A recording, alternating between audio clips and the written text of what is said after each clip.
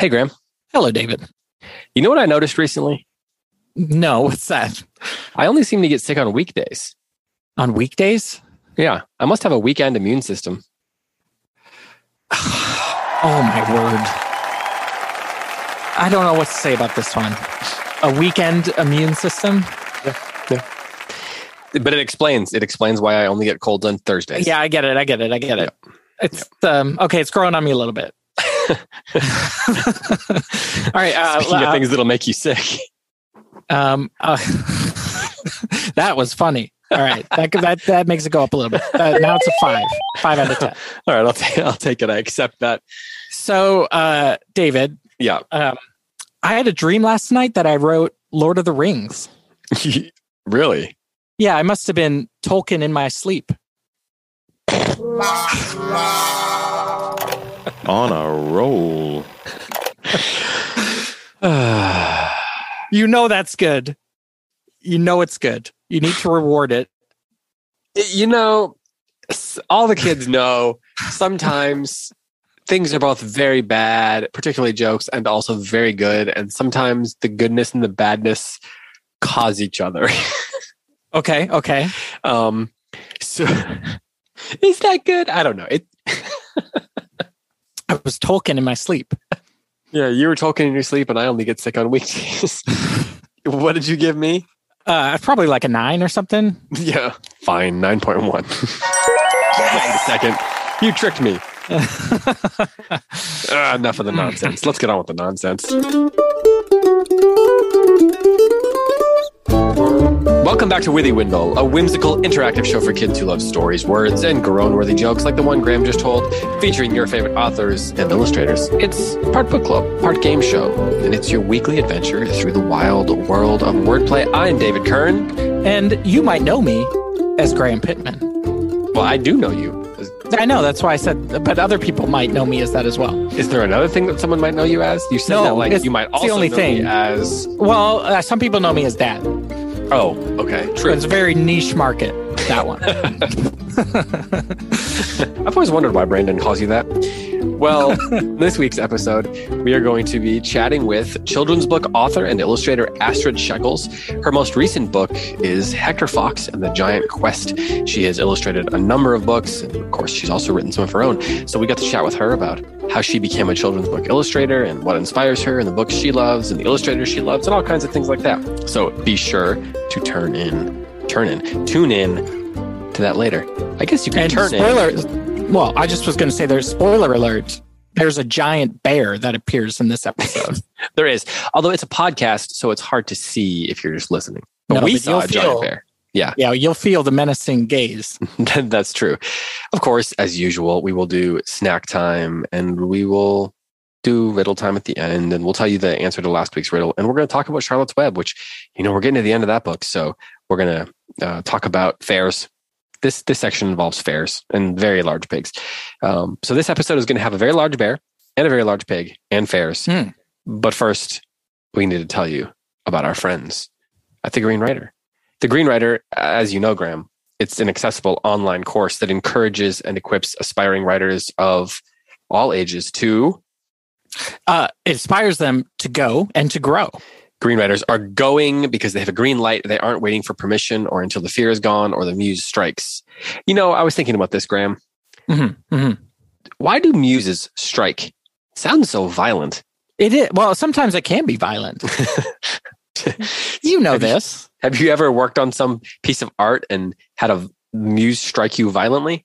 Yes. Yeah. And sometimes that makes you delete or throw away what you were doing. The muse tells you, this is terrible. This is the wrong direction. Turn around. So sometimes it's like that, or sometimes you're just laying there thinking about nonsense or nothing, and bam, you get a great idea. The great thing, though, about The Green Writer is you can be a writer without depending on the muse striking you either positively or negatively, because Green Writers go. Yeah, they just got to go. Yeah. But of course, you also can grow. Green writers are growing like a green living thing. What's your favorite green living thing, Graham? Oh, my favorite green living thing? Good golly. This line of questioning's got me all flustered. Let's say What's your favorite green living thing, Graham? Let's say 3, 2, 1, now. English ivy. Oh, that's a good one. I thought maybe not poison ivy. Poison ivy, not favorite. No, you do not like poison ivy at all, but No, you continually have run-ins with it. Yeah, it strikes me when I least suspect it. Now that I'm thinking about it, is it possible that the reason you don't like poison ivy is because you like English ivy and you mistake the two, and that's why you have so many run-ins with poison ivy? Could be that you're starting to shed some light on something I hadn't thought of before. You may want to take a plant identification course. Okay. Perhaps one that's kind of like what the Green Rider is for writers. Well, maybe SD Smith, maybe that will be his next course. Oh, okay. And I'll take that too. Okay. Well, in the meantime, if you want to become a writer who creates and shares generous, excellent work, then head over to greenwriter.sdsmith.com. We know you want to go and we know you want to grow as a writer. So why not do that alongside a beloved best-selling author like SD Smith, who wrote the Green Ember books and created that whole world? And the great thing about this is you can get a free sample. So if you head over to greenwriter, as I said, .sdsmith.com, then free sample is awaiting you. But there's also a discount code that you can get. Graham, what's that discount code? That discount code is Withywindle. WITHYWINDLE. So you can use that code at greenwriter.sdsmith.com. And we just want to say we're thankful for Samuel Dennison Smitherton. And should we shout out his brother Josiah? Of course. And his brother Josiah for supporting this show. They're great fellas. Great guys. That brings us. Can you do a drum roll? It didn't really. The microphone didn't really pick it up. I saw it. Well, Logan will enhance that if it did. There we go. That brings us to snack time. Now, are you snacking on anything right now? Yes, I am. What? As you can tell, I have a bowl. So last time we talked about the superfoods. Yeah, yes, we did. Yeah, so it inspired me. I need to, maybe get some more healthy snacks in the mix. Okay. So I have a bowl of maple granola. Oh, okay. Sweetened with honey and maple. And then I also have a jar of peanut butter and a very tiny spoon that I've just been eating it out of, which is probably not great for you, but the spoon is small, Wait, peanut butter? Wait, what are you saying? Peanut butter is not good for you? Well, I don't know. Eating like large quantities of it, probably not. But it's we're gonna need a nutritionist to weigh in on this and tell us eating copious amounts of peanut butter. We don't need that. But it's crunchy peanut butter because that's my favorite. You like a good creamy peanut butter, right? I like both, actually. Okay. I like crunchy peanut butter. Like if I was eating on a peanut butter and jelly sandwich, I would think I would want creamy, but I like crunchy peanut butter. Like if I'm just eating peanut butter on, say, an English muffin and it's toasted and it's just the peanut butter, then I would like crunchy peanut butter. Mm-hmm, mm-hmm. But I'm not a huge fan of nuts in general. So. Right. But you love peanut butter. Yeah. And I'm also drinking coffee. So far I've just described like breakfast. Even though it's nighttime right now. Nighttime, yeah. I'm eating granola and peanut butter and coffee. And then we actually made those cookies that we had last time. The peanut butter sugar cookie with the Hershey Kiss that we can't figure out a name for or don't remember. Or maybe you know the name. I don't know a name for it. I don't know. So yeah, I've got a spread. What about you? So I'm out in my writing recording studio, which is a little chilly, even though it's not too cold tonight. So I've got some hot chocolate tonight. And I'm going to be honest, earlier I was running some errands and I may have gotten myself some Lifesavers that I ate in the car. Are they the hard ones or the gummy ones? No, I got the gummy ones. Mm-hmm. And I do like the hard ones the best, but the store just had the collisions. And so I got those. And because I ate those while I was driving, I kind of had to, minimize the amount of snacking I'm doing right now, it being, later in the evening. So I've got some Cheez-Its here and I've got my hot chocolate and it's hitting the spot. Yep. It looks delicious. Yeah. I mean, sometimes a good hot chocolate on a cool winter evening. Okay. So last time we talked about favorite Thanksgiving foods. Yeah. We got Christmas coming. That's true. Do you have a go-to Christmas holiday snack? So do you know what? I think it's actually called Christmas candy. And it's those, speaking of peanuts, it's that candy that's like marshmallows and peanuts kind of melted together. Yes. with a caramel or something. I love those. And my friend Miss Matt and Allie, they make just the best version of that. So I always snag some from them. But to be honest with you, I do love a good old sugar cookie, like a Christmas sugar cookie with the icing that you make with your grandma or something. Those are delicious. But there's also something called Pfeffernussen. Do you like Pfeffernussen? Yeah. It's like a ginger cookie, and you can get it either with like a hard icing shell or a powdered exterior. And I like the one, like the hard icing shell. And it's like gingerbread on the inside. It's like a spice cookie inside. Yeah. And they're nice and fat. Yeah, I actually have some inside. Oh, well, what are you doing? I don't know. I forgot. Well, I like to, we like to put candy canes on our tree. Mm-hmm. So every day, the top half of the tree is what I go for because the kids can't reach it. So they're just mine. They're like essentially mine. Smart. So every day I'll just walk by and grab one of those. And then when one of your kids do something wrong, you can just look at them and walk over to the tree and take a candy cane off the bottom and move it to the top. No. You would never do that. Maybe once. I do like candy canes. You know what else I like is the Hershey's Kisses, how they make a candy cane version of that. I do like that. Have you had those? Oh, like a peppermint Hershey's Kiss type thing? A little chocolate? Yeah. White chocolate with like a red swirl. Yeah. Those are delicious. I really like that. And we probably talked about this on the Question Palooza because we discussed ice cream, but I don't remember what we talked about. Well, we ate ice cream a few weeks ago. I just went out and bought a tub of Bluebell peppermint ice cream. It's the best. It was like heaven. Yeah, it's so good. And the kids don't really care about it because we have chocolate or something else. So it's like all mine. And it's so good. Well, we would never recommend that you bombard your parents with requests for ice cream. But if you could politely ask for a specific kind of ice cream, we do recommend a good peppermint ice cream this holiday season. But you, of course, have to earn it, right? To ask politely. I mean, sure. Or you could ask repeatedly. That sometimes works too. we know as parents, but although we don't recommend, we can't officially recommend that you do anything that will annoy your parents other than listen to this podcast unceasingly. That's our only disclaimer. Exactly.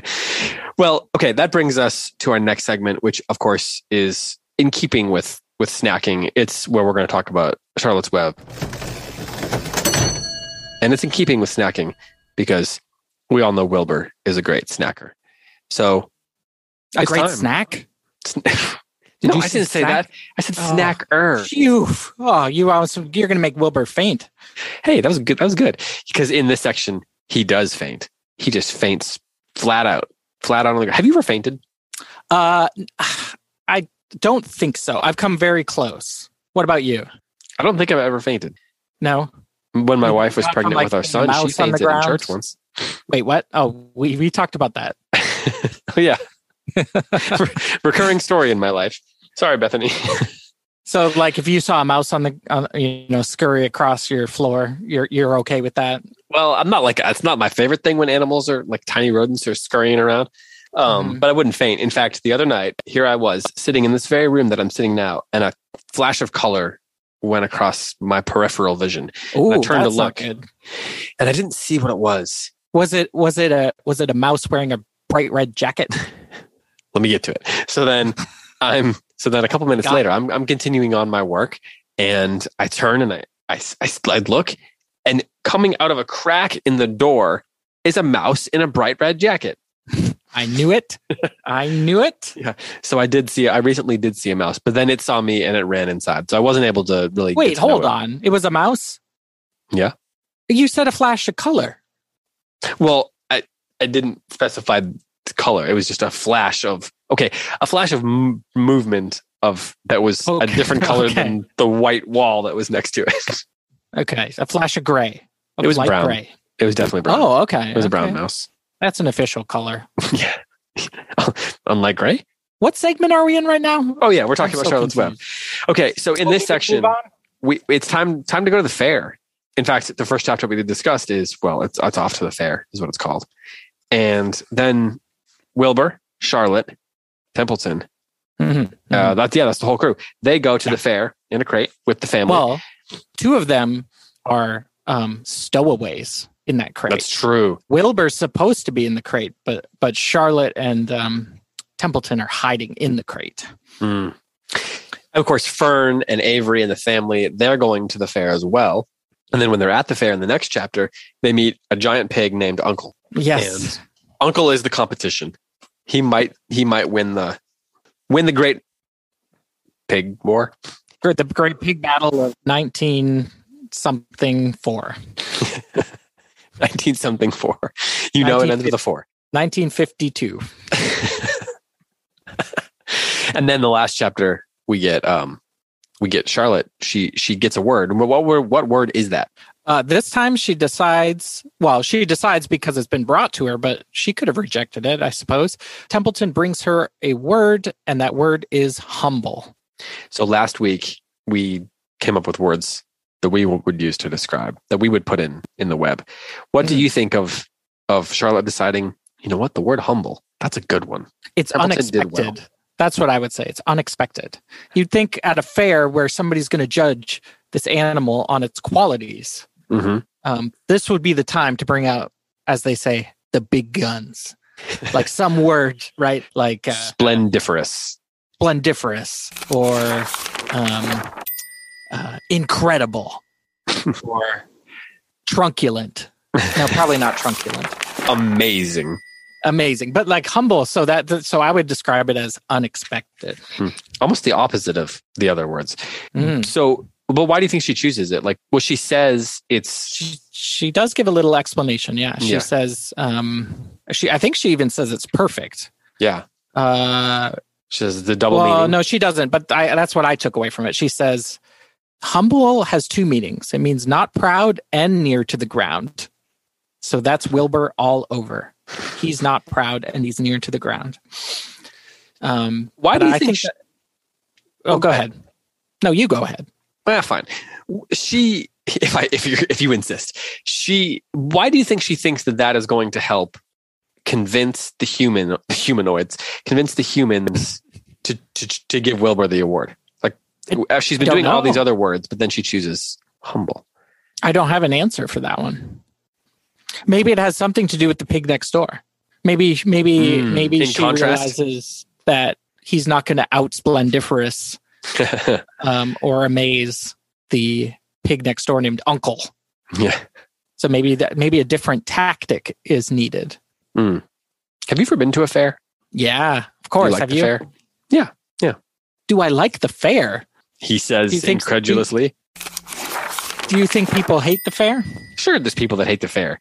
What kind of people? Tell me their names. Lawrence, Jackie, Colin. Oh, Colin, come on. Ferdinand.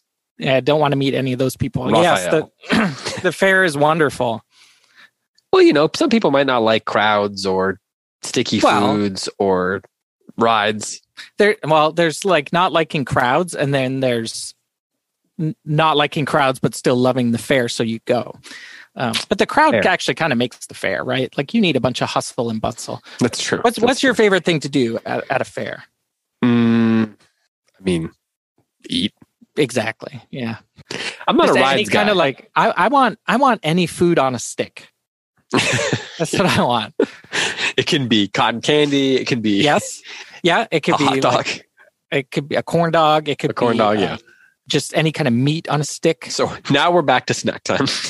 Well, no, we're back to fair time. This is fair time. Fair time. It's different. Yeah. It's very, very different. Well, and of course, this brings us back to the book because Fern and Avery are just having the time of their life. And in fact, at the end of this week's section, Fern says, that was the very best day I've ever had. She says that to her mom. Well, meanwhile, Charlotte and Templeton and Wilbur are back there in the barn, I guess, the barnyard. I love the section where it talks about how much fun they're having, and the adults go to look at their things and the kids look at their things, and they give each of the kids some coins. Don't spend it all in one place. Yeah, like and then the mother says, are we sure this is okay? And the father says, they got to grow up sometime. Might as well be at the fair. Sure. Yeah, I love that too. Parenting lessons for us there. So as we get to the end of this book, we only have next week. We're going to finish it, right? So what are we? I guess we have to, right? Yeah, because next week's our last. Oh man, but there's 4 chapters left. That's a heavy load. That's like almost as big as Uncle the Pig there. I think we can do it. I think we can do it too. I think we have to. Yeah. So with these 4 chapters left, what are you looking for? What are you excited about? Or what's something that would happen in this section or a passage that you really liked that, is getting you excited for the end of the book? Okay. So a couple things. So I really like that Charlotte insisted that Templeton come because I think he's a really interesting, kind of funny character. But he's kind of like a foil. Yeah, but I feel like Charlotte, she knows he can be useful and helpful, but also I think she wants to kind of help him too. Oh, interesting. Maybe. That's just a feeling I have. Like maybe she wants to help him become kind of a better version of himself. So, and I liked... but she also thinks she knows he's going to be helpful too. Yeah. She knows she's going to get something out of him. And she appeals to his stomach again. Yeah. Which is great. Telling him all the wonderful things that are going to be... he can eat at the fair if he comes with them. That brings me to something. Because one of the things I love about this book... We've talked about personification a lot. It's giving the animals human characteristics. So there was a chapter in last week's reading, I think, where the animals are all getting anxious because of the end of summer, and the sheep get so anxious they break down the gate, and then the geese follow and the ducks follow and all the animals follow.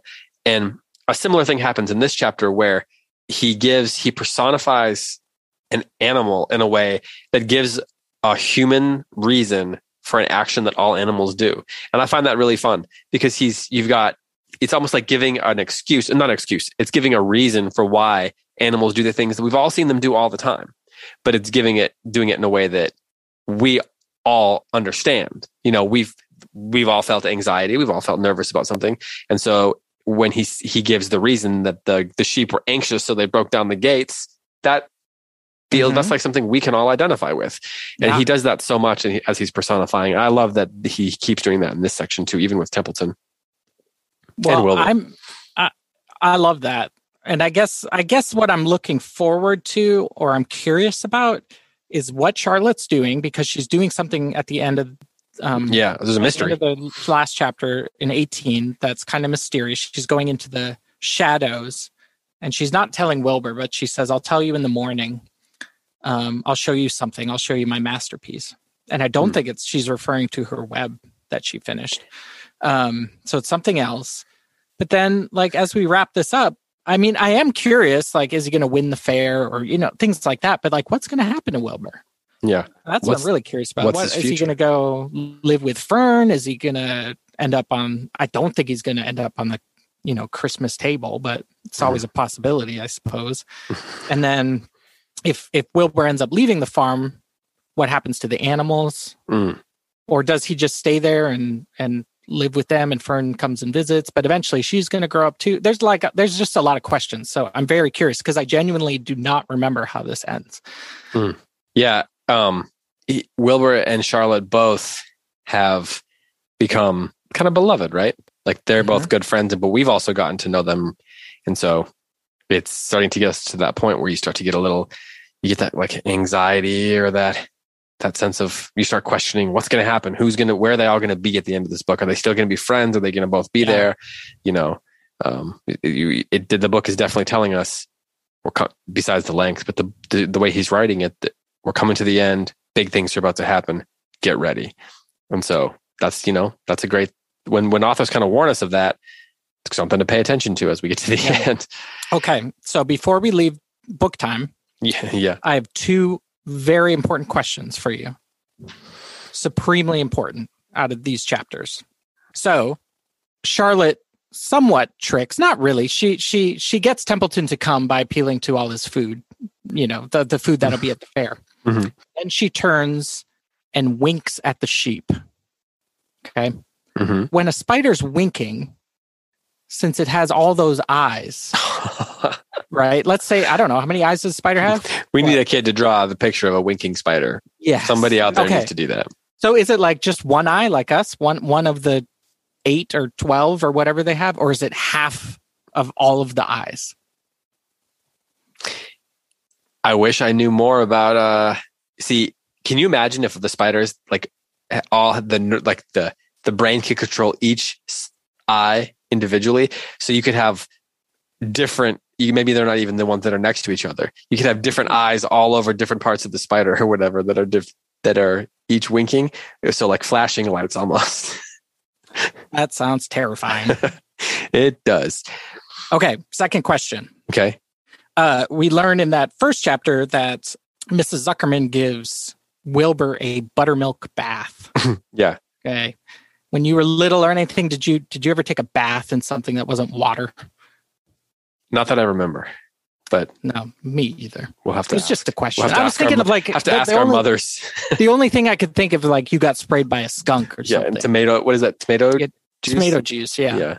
Or I guess if somebody snuck up behind you and like dumped a bunch of Gatorade on you, that'd be kind of like taking a bath. That's true. That's true. Like someone like a sports coach winning something. Okay. I just wanted to check. I wasn't sure. It was eating at me. I had to know. Well, I'm glad we could solve that. I was really hoping you would say, yeah, when I was 9, the skunk got me. I was just kind of banking on that. It's fine. We'll move on. Bathed in apple cider vinegar. Well, that brings us to the end of book time. And it's time to introduce you to our conversation with Astrid Sheckels. So we're going to take a quick break. We're going to eat up on some snacks, and we'll be back in just a second.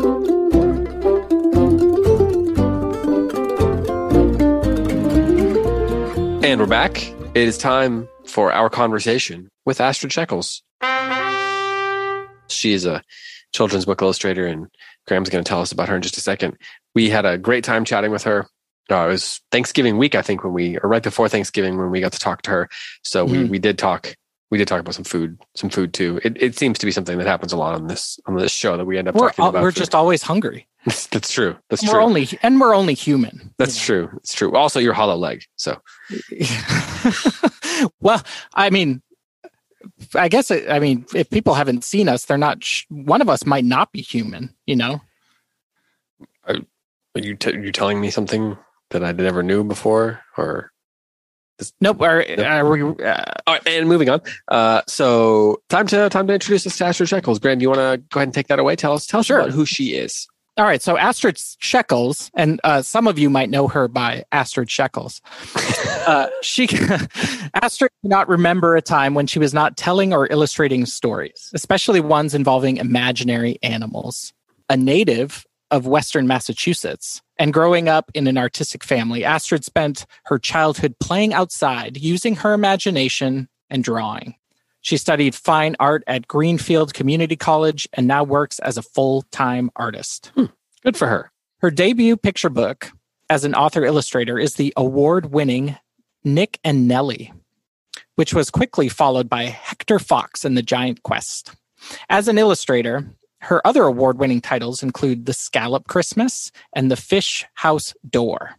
She has illustrated the picture book Hope Somewhere in America and the 2 chapter books Black Cloud and Tennessee Rose in the Horse Diaries series. She's done a lot of work. Yeah, a lot of awards. We keep getting people that have won a lot of awards. Yeah. And, people that have won a lot of awards, it means they've put a lot of time and a lot of work into their craft and learning their art. And so it's really fun to talk to people like that because they've thought a lot about what makes for good art. And they've spent a lot of time, reading great books. And so, yeah, so we get to pick their brain. Exactly.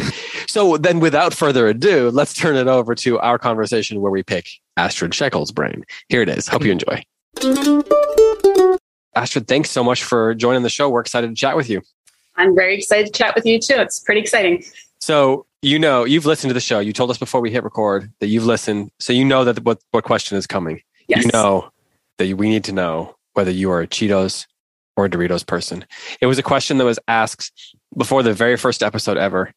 And we felt like we needed to just begin every conversation with hard-hitting questions like that. Questions the kids really care about. I feel like it's a question that's been asked, before time immemorial. Yeah. Not just before our first episodes.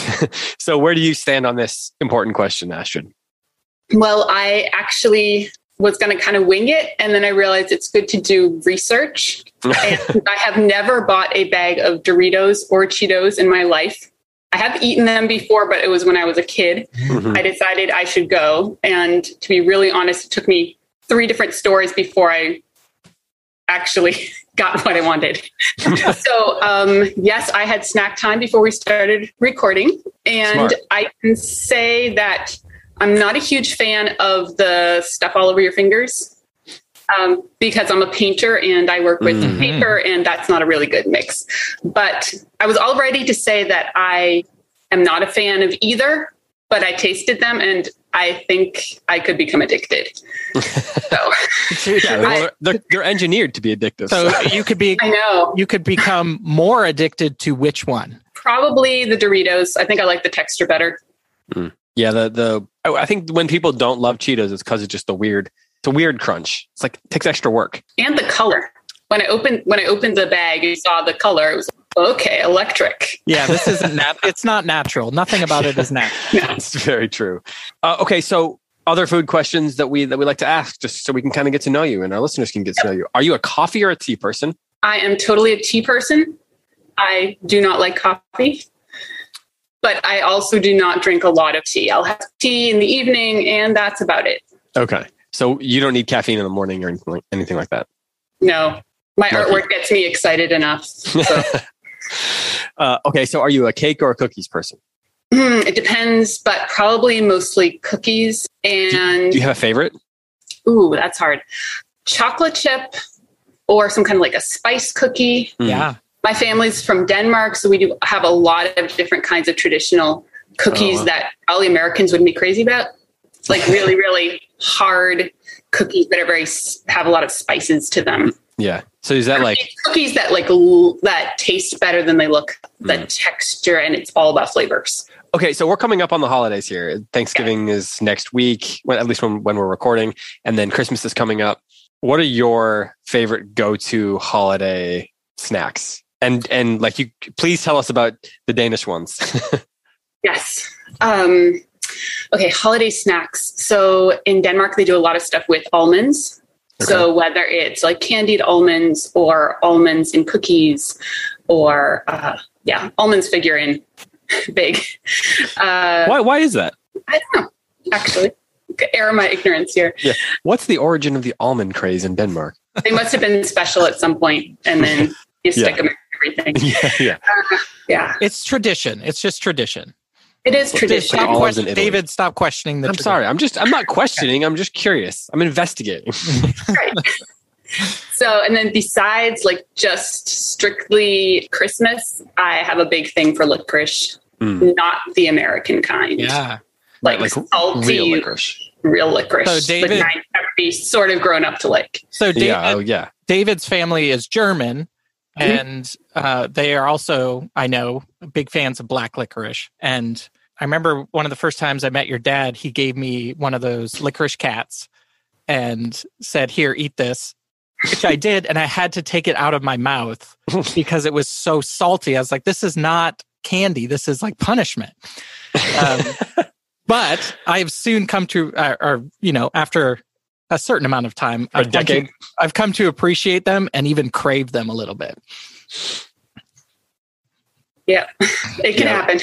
Real licorice is, I mean, in the licorice you're thinking of, is it like salty? Is it more like it's just really intense, less sugary? Because I mean, most kids here will just have had like black licorice Twizzlers, which that's not black Twizzlers. Licorice. Yeah, Twizzlers do not count as licorice in my book.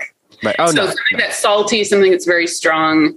I can get licorice that's too strong for me, but sometimes it'll be coated with sugar on the outside, but the inside is like pretty strong. It's very there's a lot of like contrast in that.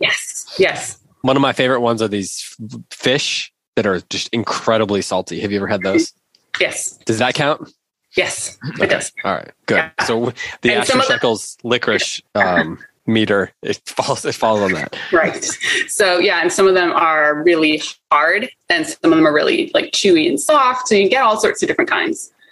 So are there any, normally I would ask, are you a savory or a sweet person in terms of your tastes? Yeah. Not in terms of your personality, but are you like, what is a good savory Danish holiday food? We've talked about some sweet ones. What's a savory one? Something involving like fish or something?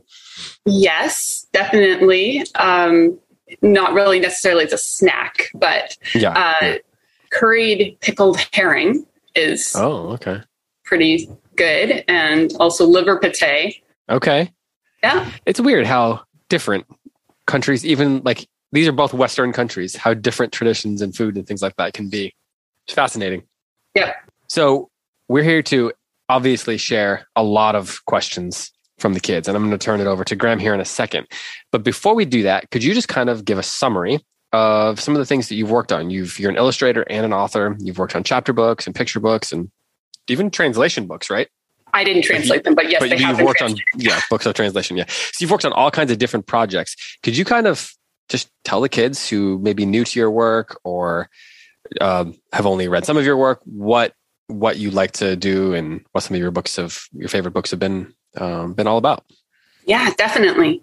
So I am a children's book illustrator. So I have worked on quite a few different projects. My first book came out, I think it's 11 years ago, and I was contacted by a publisher and asked if I would take a look at a manuscript. And it's my first book called The Scallop Christmas. So very timely for this season. It takes place in Maine.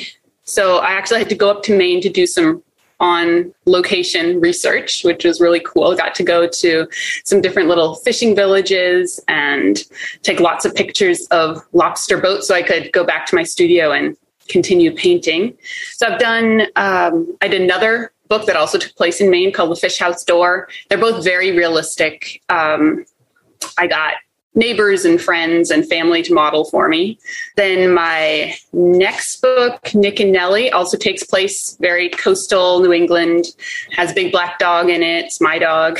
So I've done I think it's a total of 7 picture books or kids books. 2 of them were chapter books. Some of your listeners might be familiar with the Horse Diaries series. So I illustrated book 8 and 9, and a friend of mine was illustrating the whole series and was having some health issues and asked if I could jump in, and Random House was okay with that. So I got to work with a really huge publisher, which was a very interesting process when you don't get to sort of make your own decisions about what you're going to draw, and they tell you exactly what to do, and you have to follow instructions and not be terribly creative, but it was a fun project.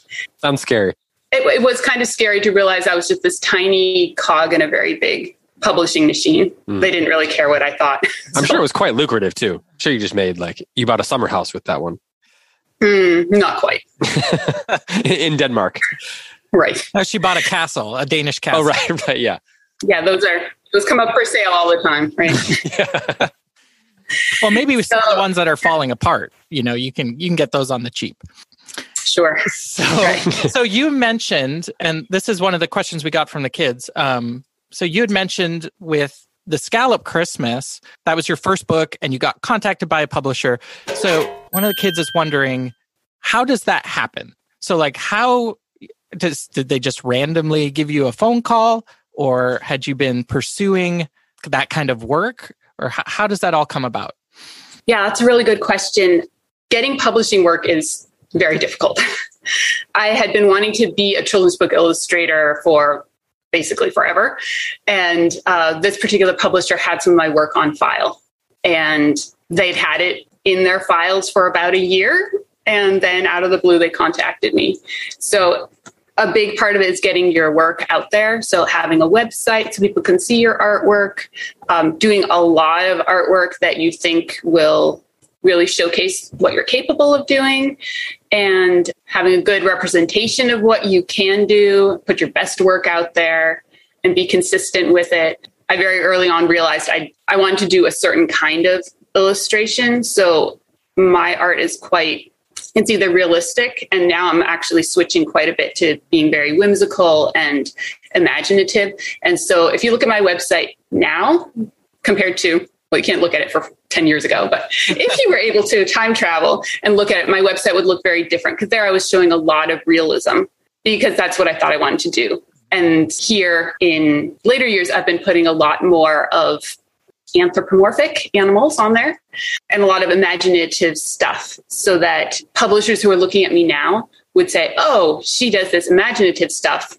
So hopefully I'll be getting more of that kind of work compared to very nonfiction-ish, realistic looking things. So Yeah. And so that switch, that conscious decision to put out more fantastic stuff versus the realistic stuff, is that because you were getting tired of doing realistic stuff, or that you felt like, no, my style is actually, this is what I'm more passionate about, is this kind of fantastic stuff? Yeah, it's definitely what I'm more passionate about. It's what has my interest. I think that's also sort of what sets me apart from other people who are doing realistic. I mean, realistic can look very realistic for a lot of different artists, but this is where I feel like my voice is coming through visually. So when you were a kid, who were the illustrators that most inspired you to want to be an artist, and maybe even still today? Who, when you're in a rut, whose books are you looking at? Whose illustrations are you looking at? Definitely Beatrix Potter. There is a British artist called John S. Goodall. I loved getting his books when I was a little kid going to the library. They're all wordless. Definitely look him up. The different libraries, they're really old, but really John old. John S. Goodall? Yep. They're like from the 70s-ish. So not that old, I guess. Well, but, for the kids listening, that's pretty old. Yeah, and they've been sort of out of print for a while. But they're really fun. They all have animals that are dressed up and go on adventures. And I was a slow to learn reader, so wordless picture books were totally up my alley. So I tend to gravitate toward stories or picture books where you can kind of decipher the story just by looking at the illustrations. So that's definitely something I'm trying to do with my picture books, is to make sure even if you're 3 and can't read, you can get the gist of the story just by looking at the illustrations. So did you know, like, you wanted to be an illustrator when you were 3 years old? No, but I was drawing kind of crazy stuff at 3 years old. Go on. Okay, so maybe not that crazy. It was 3 or 4. I drew. I think that's when my mom was like, "Oh, Astrid can draw." Yeah, because I drew a mouse that was conducting, minus the orchestra. It was a mouse that was conducting with a music stand in front of him. So wait, say that again. Is a mouse with a music? Yeah, so it was a conductor mouse who was standing conducting at a music stand. And you were 3 and they knew what this was? Yeah. Maybe I was 4. I might have been 4. Do you still have any of those? I just like people like you. Do you still have any of those old drawings from when you were little? Yes, not that particular one, but I have tons. My mom was really good about keeping art. Have you gone back to them? Yes, as inspiration? Yes. And that's been really, really fun. I did one that I posted on Instagram of a mother bear and a little girl bear in the kitchen and she's taking a pie. The mom's walking with this pie, and she sort of looks like she's levitating. I mean, it's kind of funny. Just the shadow underneath her, and she's above the shadow, and it's full of claws. And anyway, so I think that was maybe about a year ago. Maybe around Thanksgiving last year, I did my own take on it this year, or this part now. And it was pretty funny to see it. So, you had said that, your style has shifted into something you're more passionate about. Yes. Can you explain that a little bit about why, or what draws you to this kind of subject matter? Okay. So I really like animals. I've liked animals since I was a kid. So, and I've always really liked books that have animals that are dressed up in clothes. I mean, my dad read the Narnia books to me as a kid. They're not dressed up, but definitely talking animals were sort of normal. Well, you got a fawn with a scarf, right? Yeah. So that's a little bit in there. Mm-hmm. Yeah. I don't think the beavers are wearing much clothes though. But she's sewing, so she might be sewing something. True. Yeah. Curtains, maybe. So the illustrating books or telling stories that have animals, I've been doing that since I was little. And it was just the time where I actually was able to transition that into a book was, I've written many, many stories that have never seen the light of day. And the more I illustrated stories that had animals in it, I realized, okay, that is really where my heart lies and where I really want to continue, working through and seeing what that looks like with animals that are going on adventures and doing all sorts of like kid-like things, but it's animals. It's very relatable to children, no matter what your background is or experiences, when you can see, animals having fun together, and versus doing the kind of illustrations where it's realistic children. You're like, oh, that's a real person and she doesn't look like me, or, it's a girl and I don't like stories about boys. Then when you have a story where it's all animals, you can, whether it's a girl rabbit or a boy rabbit, you can relate to them because they're just animals and friends and stuff. Yeah. So you mentioned Beatrix Potter, and you mentioned this other illustrator. Are there other books in that vein that are, your guiding lights, the ones that, and I love the idea of like maybe even recommending ones that not everyone's heard of. You mentioned somebody who a lot of kids won't have heard of. Who else would you recommend that kids check out? Again, this is old, but Elsa Beskow books. She's a Swedish illustrator. Her books are still in print. They're so you can get them, probably find them at the library. Maybe you carry them at your bookstore. But those are really fun. They have lots of, it's very imaginative again, things with flower fairies and just old-fashioned kind of cozy stories about, kids going on adventures, or just like, I don't know, personification of the vegetables in your garden as like little people. It's quite fun. Can you spell Elsa's last name? Yeah, I believe it's Veskow. Perfect. Very good. Very close to what you did. So you just held up a book called The Festival Flowers. Is that what it's called? The Flower Festival? Yep. Which is not her best book. It's just, I got it really cheap used. Yeah. So let's see. So other illustrators that I really like, Trina Schartheimer. That's how you say her name. Are you familiar with her? Mm-mm. I'm not sure. Where is she? Is she also from Denmark? No, she's not. No, she's American. She did a Caldecott honor, Little Red Riding Hood, St. George and the Dragon. Yes. We have several of these books. Yeah. So I think her line work is just incredible. Garth Williams with his pen and ink stuff. He did Little House on the Prairie books, right? Yeah, I'm not that crazy about his in that, but since you're reading Charlotte's Web, I really like his Charlotte's Web illustrations, the Stuart Little, Wind in the Willows. Doesn't really matter who illustrated it, but whoever happens to be illustrating it, whatever book I pick up, they're pretty incredible. Yeah. Okay, so another question we got is why did you decide on watercolor? And are you attracted to any other mediums? Okay, watercolor. I started painting in watercolor as, I don't know, probably like a 9-year-old and haven't really stopped. There was a lady in our town who gave my sister and me a few watercolor lessons, and that kind of got me started. And I do paint in other things. I went to college and studied fine art. They didn't teach anything with illustration. So I have a lot of oil painting background and charcoal and like big paintings, gallery kind of stuff. And that has really informed the way I paint with watercolor. So if you look at my illustrations, they don't have that sort of wishy-washy watercolor thing that's normal for watercolor, where it kind of goes everywhere and it's hard to control. So I paint very controlled and really push the contrasts a lot more than usually happens with watercolor, because it's usually it can be sort of faint and not very distinct.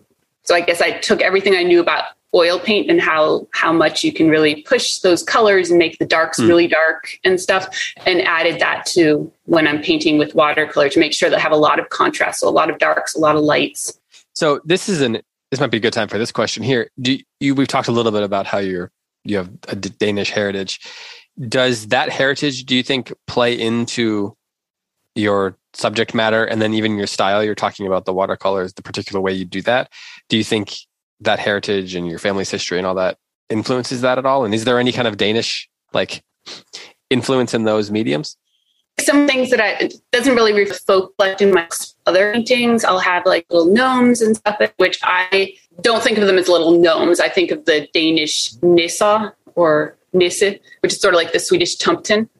So I put a lot of that kind of, so sort of some of the folk tale, folklore stuff that does come from my Danish roots. I loved those kind of stories when I was a kid, and just, I knew they weren't real, but you could pretend they were real. No, they might be real. I don't know. They might be real. Yeah. So says they're not real? Yeah. So when Sorry. I've never been to Denmark. Can't prove it. So when I'm looking at your work and I'm looking at like all these winter scenes and like you say with like the gnomes and things like that, I'm not thinking of the Northeast or anything like that. It does transport me to some kind of like ancient European fairyland. Yes, definitely. That's what I was going for. So yeah, it's very appealing, and it like, I don't know. I think your style is absolutely wonderful, and just like you can get lost in your images very easily. I'm a big fan. So thank you. So I have a question. This is just from me. Yes. Graham's artistic. He does design work, but he also can like doodle and stuff like that. Yeah, I can doodle. That's true. Yeah. Doodling is good. And I really can't, but as an adult now, I'm wanting to like play around with that more. And so I'm trying to like start with shapes and things like that. It's just kind of, very rudimentary so I can learn new stuff even as an adult. Right. Yeah. So like David learned what a circle was the other day. It was great. And then I also discovered my 2-year-old taught me she's 3 now. She taught me what a triangle is the other day. That was wonderful too. Good. So I'm curious if illustrators, when you're working on a book, are you just like, people love pictures, so I'm just going to make this picture as awesome as possible? Or is there any sense where you're trying to like communicate in a way with people who do know how to be artists? Or do you have to like think about the fact that some people who are looking at a picture don't actually know how to make anything artistic like that? And so maybe they're not, that lack of education or that lack of skill means that you have to, I don't know, dumb down a picture for someone like me. Do you ever think about things like that some people who are looking at them just don't know how to do what you're doing? Is that something that an artist just doesn't ever have to think about? I do think there are artists who think about it. I tend not to. I think probably because I have a fine art background. So yeah. Well, one way to think about it is picture books are the first way children, or maybe people in general, but children are introduced to art. So I want to give them as good an art experience as possible. I don't think art in books, there are tons of different kinds of books, so I'm probably stepping on somebody's toes here, but there are tons of different kinds of books out there, but I don't see a reason why for children we should dumb art down. I don't think there's a reason to say, okay, because this is a kid's book, they don't need to get as much out of it. The kinds of books I loved when I was young I still love those books where you look at it and you don't see everything at the first glance, but you can look at it, you can stay there, 30 seconds longer or maybe a minute longer. If you go back to it, you could sit there and look at it for 5 minutes and continue discovering things. And the only way that actually happens is for me on the art side of it to actually have spent that much time putting all those details in. Yeah. And really, thinking through, like, for instance, I haven't talked about this yet, but Hector Fox and the Giant Quest, my most recent book. Oh, and we're going to reference it here in a minute. Okay. So in that way, jumping ahead. So in a scene like that, where you're going into this imaginary Fox's house, all the stuff he has, I'm looking at Graham behind you. You've got all that stuff on your bookcase behind me in my studio. I have all this junk and art supplies and a bear behind me and stuff. Yeah. That doesn't just happen. The bear is a curious guy. Yeah. So that doesn't just happen, or in real life, it happens on its own.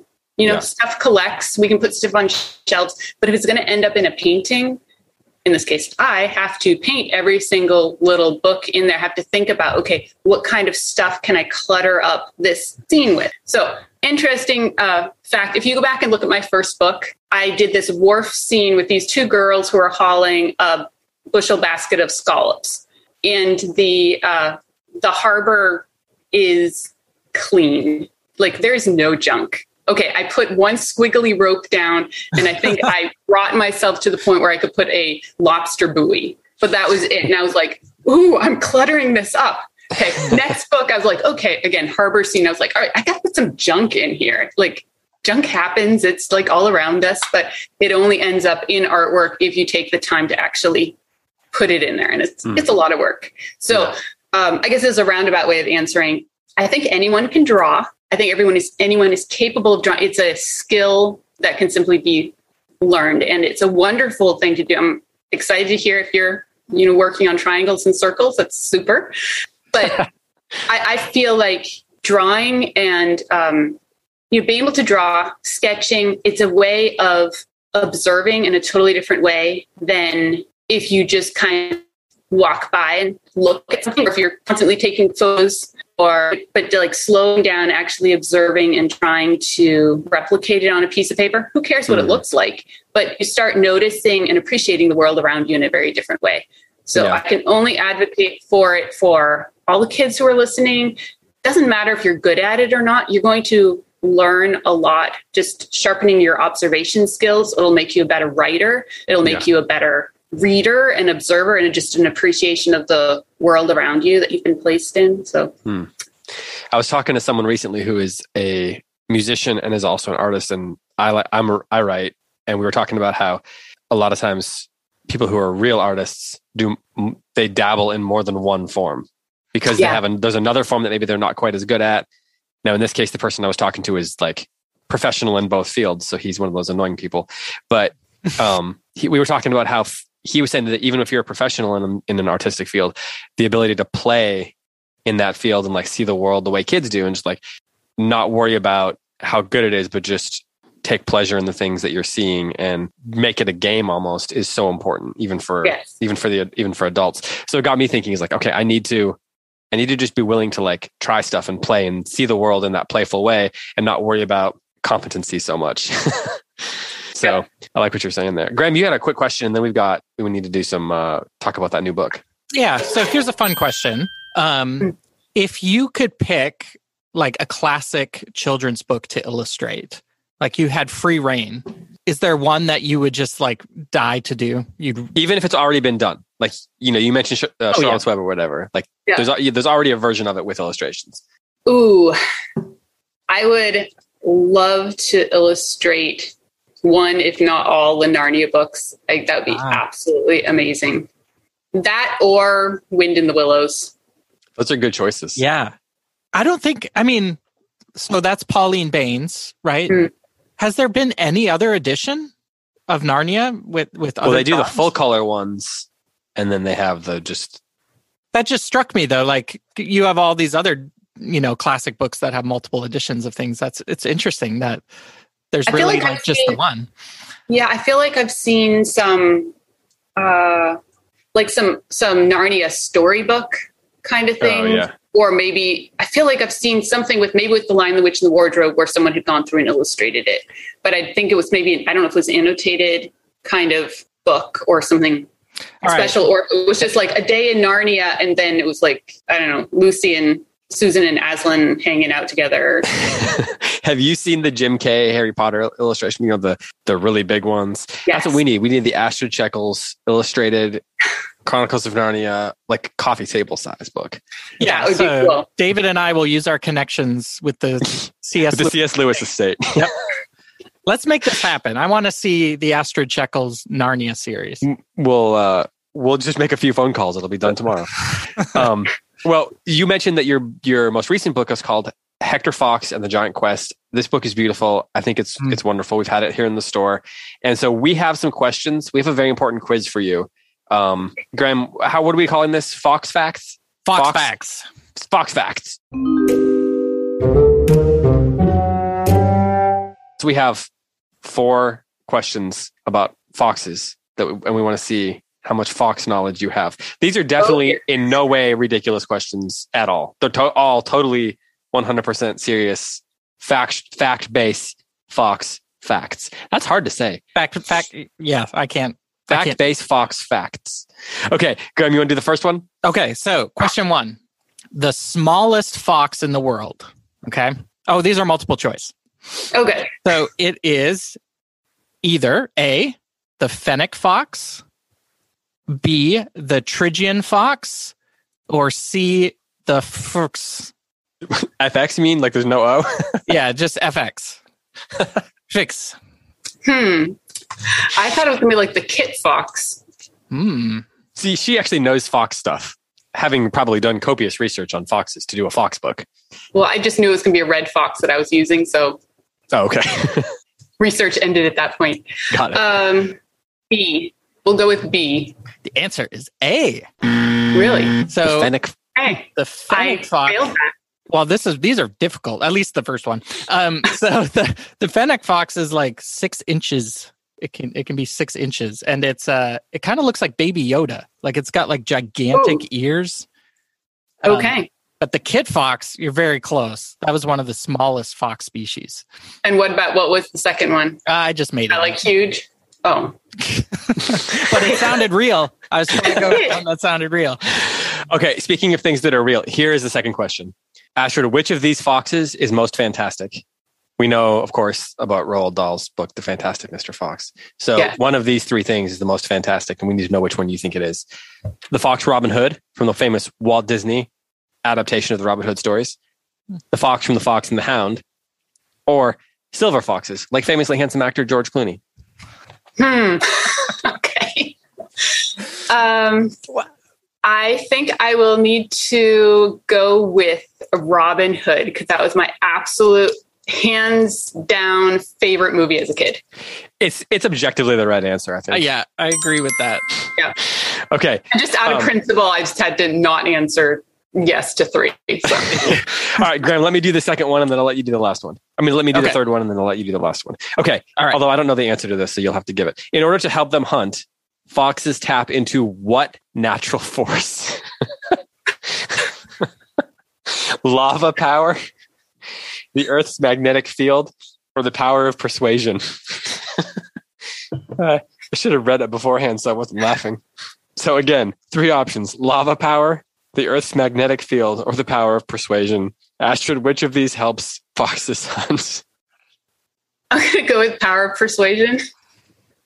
Graham, what's the answer? So they can tap somehow, into the Earth's magnetic field to help them hunt. Is this real? Yeah. This can't be. Okay, this is true. This is one of the things that makes foxes like incredible. So like if you see foxes on the snow or things like that, they're somehow using the magnetic field to figure out what's underneath. And then you see them like jump up and dive like head first.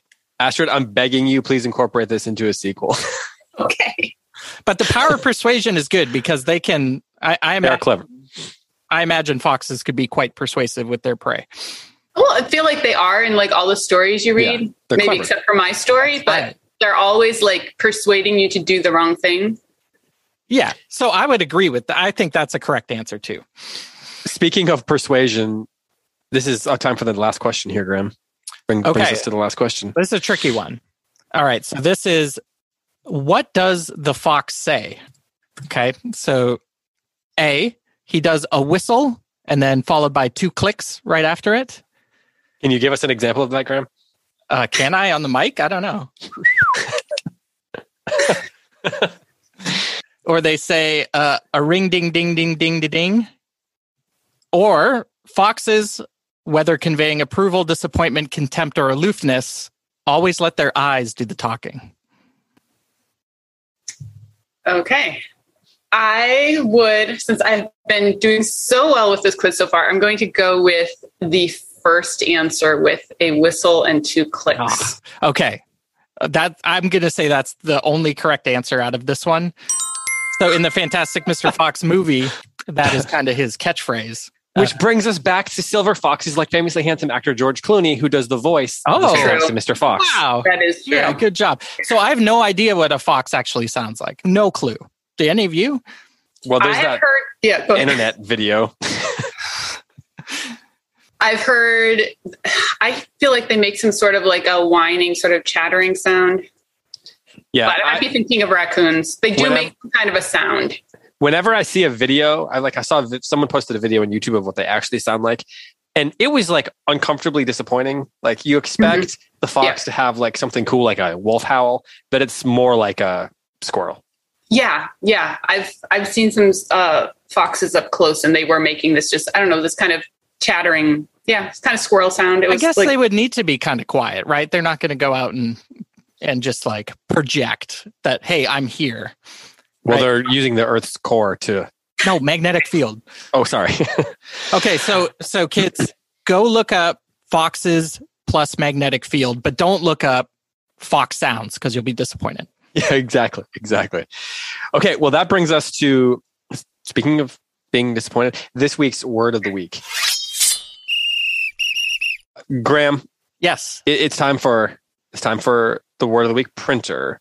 And yeah. Astrid, I don't know if you know this, but we have an ongoing problem here on Withy Windle where Graham is supposed to be maintaining, taking care of, protecting, not letting the printer escape, all those sorts of things. And, however many episodes we're into this, it's 18 or something like that. We've had a lot of failure on that. And I don't really mean to throw Graham under the bus, except that it's his whole responsibility. And so every time we do this, I'm a little on edge. I'm a little nervous to find out exactly whether we're actually going to get a word of the week when we first attempt to do it. Mm-hmm. So Astrid, don't get your expectations too high here, but Graham. Yeah. Did the printer work? Do we have a word? Okay, so in the last episode, you'll recall we gave the printer legs for some odd reason, and it went out to see the world, and we kind of lost it for a bit. Yes. So I spent the last week looking for this printer, and finally out in the forest, I found it sitting kind of cross-legged and just meditating in the woods. Meditating printer. Okay, that's how I could sneak up on it and bring it back because it was. I thought you were communicating with your magnetic fields in the... Well, there might have been some of that too. Okay. Being that the printer's metal. So yes, I managed to get the printer back here. It had a lot of leaves and, bramble on it, mm-hmm. but I've mm-hmm. taken out the voice activation, taken off the legs. So let's just see how this works. Okay. Press the button.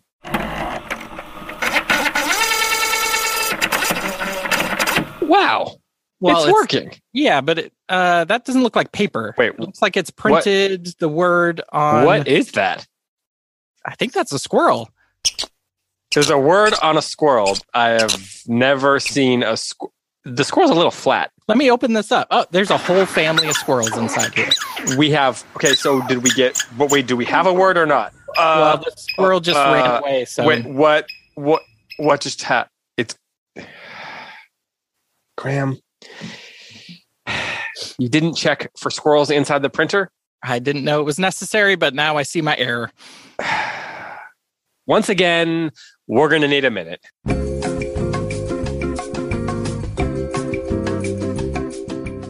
Okay, we are back. We have a word. We have a word of the week. We actually caught the squirrel. Took quite a bit of work, much like the some pig in the scene where Babe is running around. We did eventually catch the squirrel, and this was the word that was printed on that squirrel's back. Finifugal. Finifugal.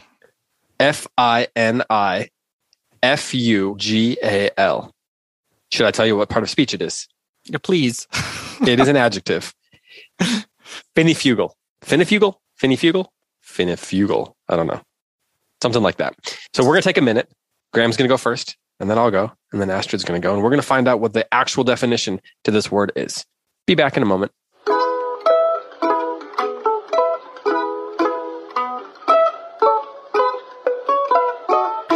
Okay, well, we are back.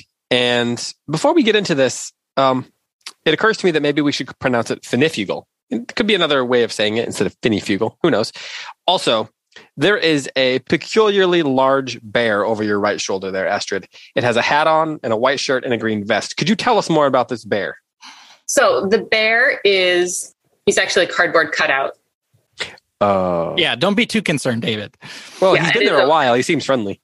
Yeah, he's kind of staying still. So he's one of the characters in Hector Fox and the Giant Quest. So you made a life-size, well, maybe not life-size, but you made a big cutout version of him just to hang out with you in your studio? I made him, well, he's 5 feet tall. Oh. So he is sort of like fairly life-size. Yeah. It's hard to tell exactly from costume. So I know I kind of failed all the Fox questions, but I did do research as to size. So foxes are about, probably if they were standing up, probably sort of fairly like 3 feet tall. And then the bear who's in the book is probably about 5 feet tall, and they all get smaller from there, except there's a moose in the story. And I just gave away a big part of the plot of the story there. But he was a window decoration in my local bookstore when the book came out. That is nice. Amazing. Yeah. I would love to have a bear like that in our bookstore window. So that was great. It just gave us another reason to talk about the book, which when did that come out again? The book came out. Yeah, the book came out in September. That's right. Yeah. Well, everybody should definitely go check out that book. It's really fun and beautiful. So just wanted another excuse to plug that. Okay, let's talk about finifugal or finifugal. Graham, what do you think this word means? Okay, so you said it was an adjective. I'm going to have to disagree. Oh, okay. It is in fact a noun. Oh, okay. Okay, so everybody knows that the finifugal, not the finifugal, it's an instrument, much like a French horn. And you blow into it when you're announcing that you consider a price to be too high. So you would carry this around to different stores, or while you're trying to haggle with a contractor or something. And when that price comes back to you, you blow into it, and they know, he's not happy with this. So this is why, David, every Wednesday I come into your store and blow that horn and then leave. Yeah. No, you're not the only one. So I also actually took issue with my assertion that it's an adjective, because I think that the finifugal is the final round in a contest between 2 artists who are engaged in a draw-off to see who gets to illustrate a picture book for the new prince. So 2 artists, they're going to have a draw-off. It's a competition to see who gets to do the illustrations of the picture book that is going to be dedicated to a newborn prince in a kingdom. That sounds very cool. Yeah, pretty good. What do you think the definition is? I am relieved to hear that you all took issue with the type of word this is, because I was questioning that as well. So a finifugal is the name for those spines that are on a very tropical deep water fish. And it has to be exactly the number 7 across the top. And preferably in purple color. So if you are in the tropics, very far down underwater, and you happen to see a fish with these 7 sort of spines on its back, then you know that those spines are called finifugal. Yeah.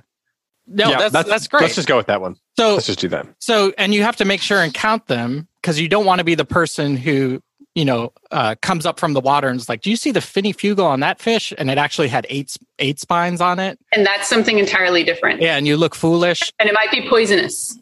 Oh. So you have to be careful to count. Well, that's one of the better definitions we've ever gotten on this show. Yeah, unfortunately, it's not the real definition, though. The real definition is finifugal is an adjective. It actually is an adjective. It describes someone who hates endings, someone who tries to avoid or prolong the final moments, say, of a story, relationship, or journey. Finifugal. That's what it means. I have felt that way before, but yeah. Oh, yeah. Same. No, there was a word for that. That's great. Or maybe the ending of a podcast episode. Which, of course, brings us to the end of this conversation. Astrid, one final question for you. What advice do you have for kids who want to be illustrators like you are?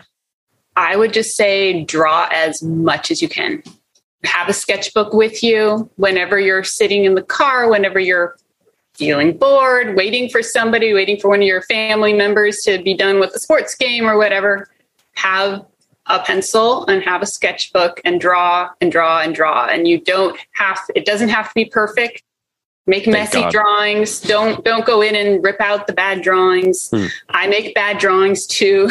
It's all part of the process, but practicing and working. And I guess the other thing would be don't feel it has to be perfect. You have to do a lot of bad drawings before you get any good drawings. Well, I guess that's good. Yeah, there's hope for you, Dave. I guess that's a little disappointing, but just keep drawing, and with time and practice, like with anything else, like learning a musical instrument or writing or whatever it happens to be, doing anything with sports. You have to work at it, and it pays off. It really does. And sometimes the process is fun. Yeah. So just go do the thing that you want to do.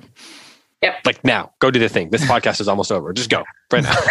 Speaking of which, Astrid, we will let you go do the thing. We'll let you go, maybe illustrate or hang out with your bear back there. Does he drink coffee or tea, or is it Cheetos or Doritos for that bear? No, he just kind of stands there and stares in a good way. Graham does that sometimes too. So yeah, Astrid, thank you so much for coming on the podcast. This has been really fun, and we love the books, and can't wait to see more in the future. So really, there will definitely be more coming. Awesome. Thank you. Yeah, thank you. See you later. All right. Well, thank you so much to Astrid Sheckels for coming on the podcast and chatting about her work and her life. And be sure to check all of her books out. You can get them wherever books are sold. So, we talked about that bear. That's in her studio, that big bear. Yeah. She sent me a picture of it. She did. So I'm going to post it on the Instagram.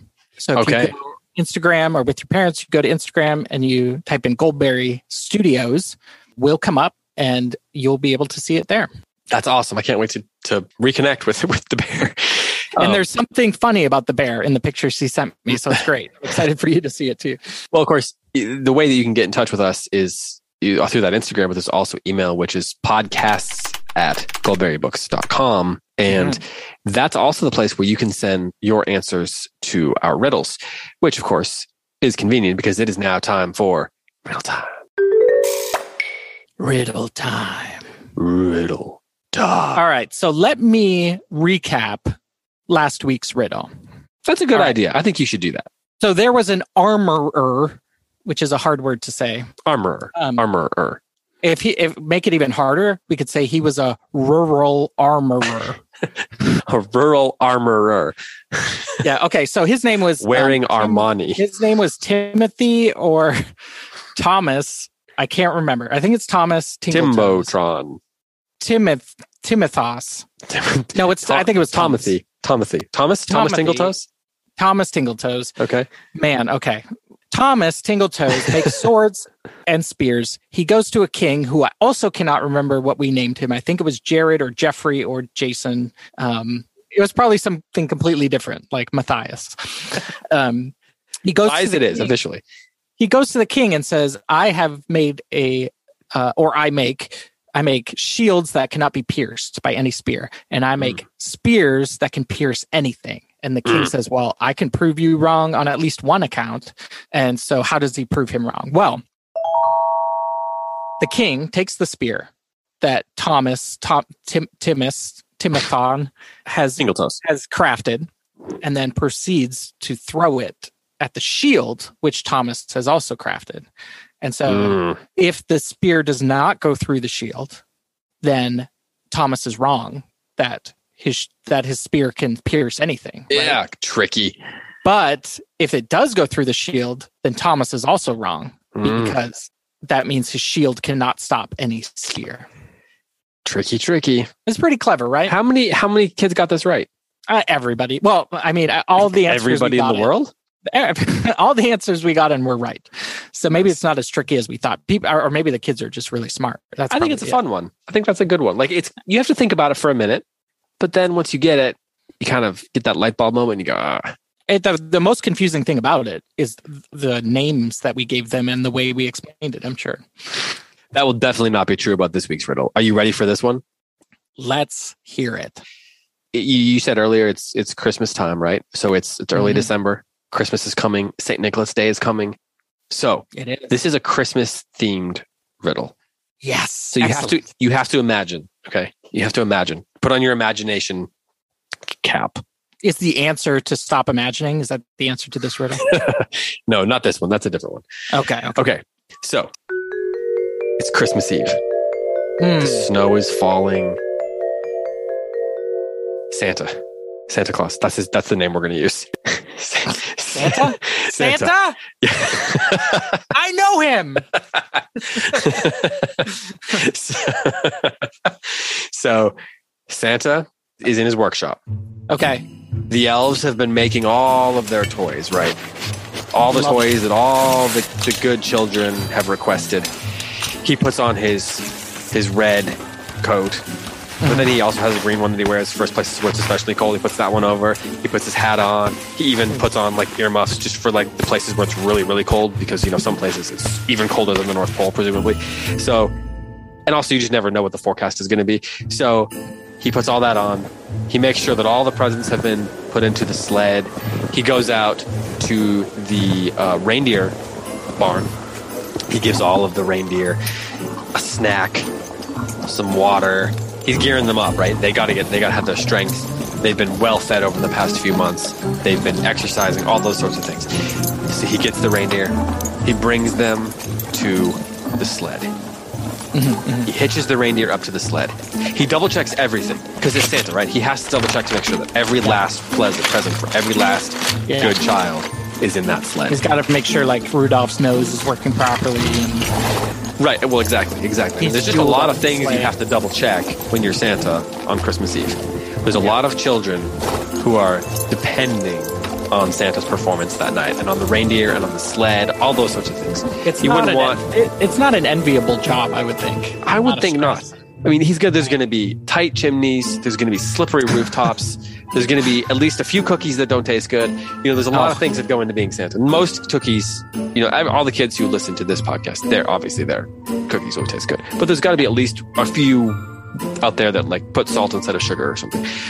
So Santa Claus is getting ready to leave. He does all that stuff. He's done all the preparations. He's checked them twice. And then he takes off.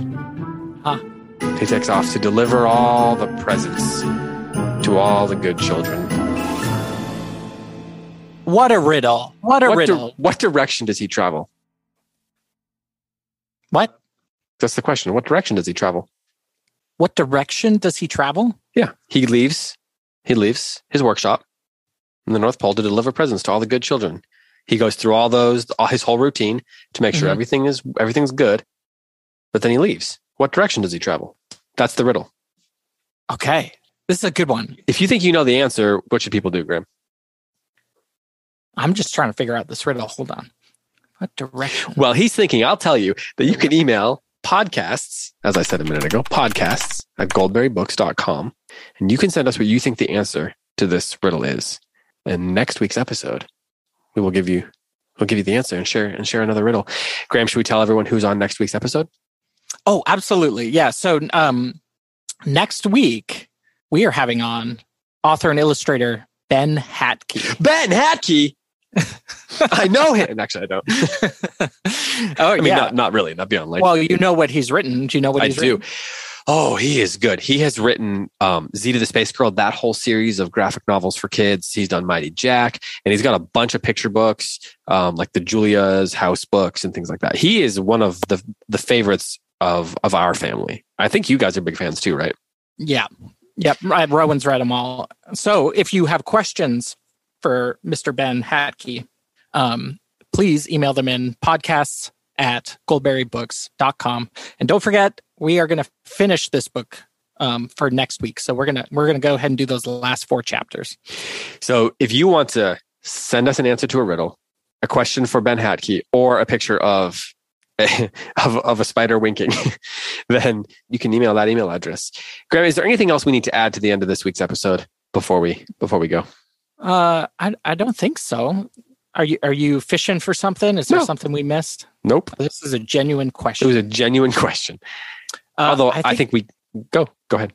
Oh, I think we covered it. I think we got everything. Well, I think we watch. This is the one episode where we missed like an entire segment.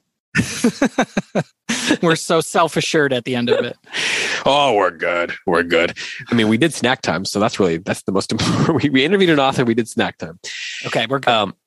Don't forget, you can get a free sample session of The Green Writer when you go to greenwriter.sdsmith.com. And then, of course, you can also get 10% off that whole program by using the code WITHYWINDLE, WITHYWINDLE. We would certainly appreciate if you do that, because it helps support our friends. And that's good for us because they helped support us. And, we're just big fans of theirs. So check them out. If you're already signed up, hope you're enjoying that and writing some really great stuff as you go and grow. Graham, this has been fun. Thanks to Astrid Sheckels for coming on. Thanks to you for your joke, for telling us the answer to last week's riddle, for just being yourself. Thanks for being yourself, Graham. Bringing your pleasant self to this podcast each and every week. It's really kind. You're very welcome, and thank you for not fainting when you saw that mouse. Oh, yeah, that would have been a shame. You know, it would be hard to do a podcast with the other person fainting. You'd have to go solo the whole time. Yeah, so I don't want to try it, but again, you never know what's going to happen in the future. So. That's true. And it might end up being better. You never know. Sometimes great things happen by accident, which is that's a good place to end this show. So for Graham Pittman, I'm David Kern. This has been Witty Windle, and thanks for listening. Until next time, happy reading. Goodbye.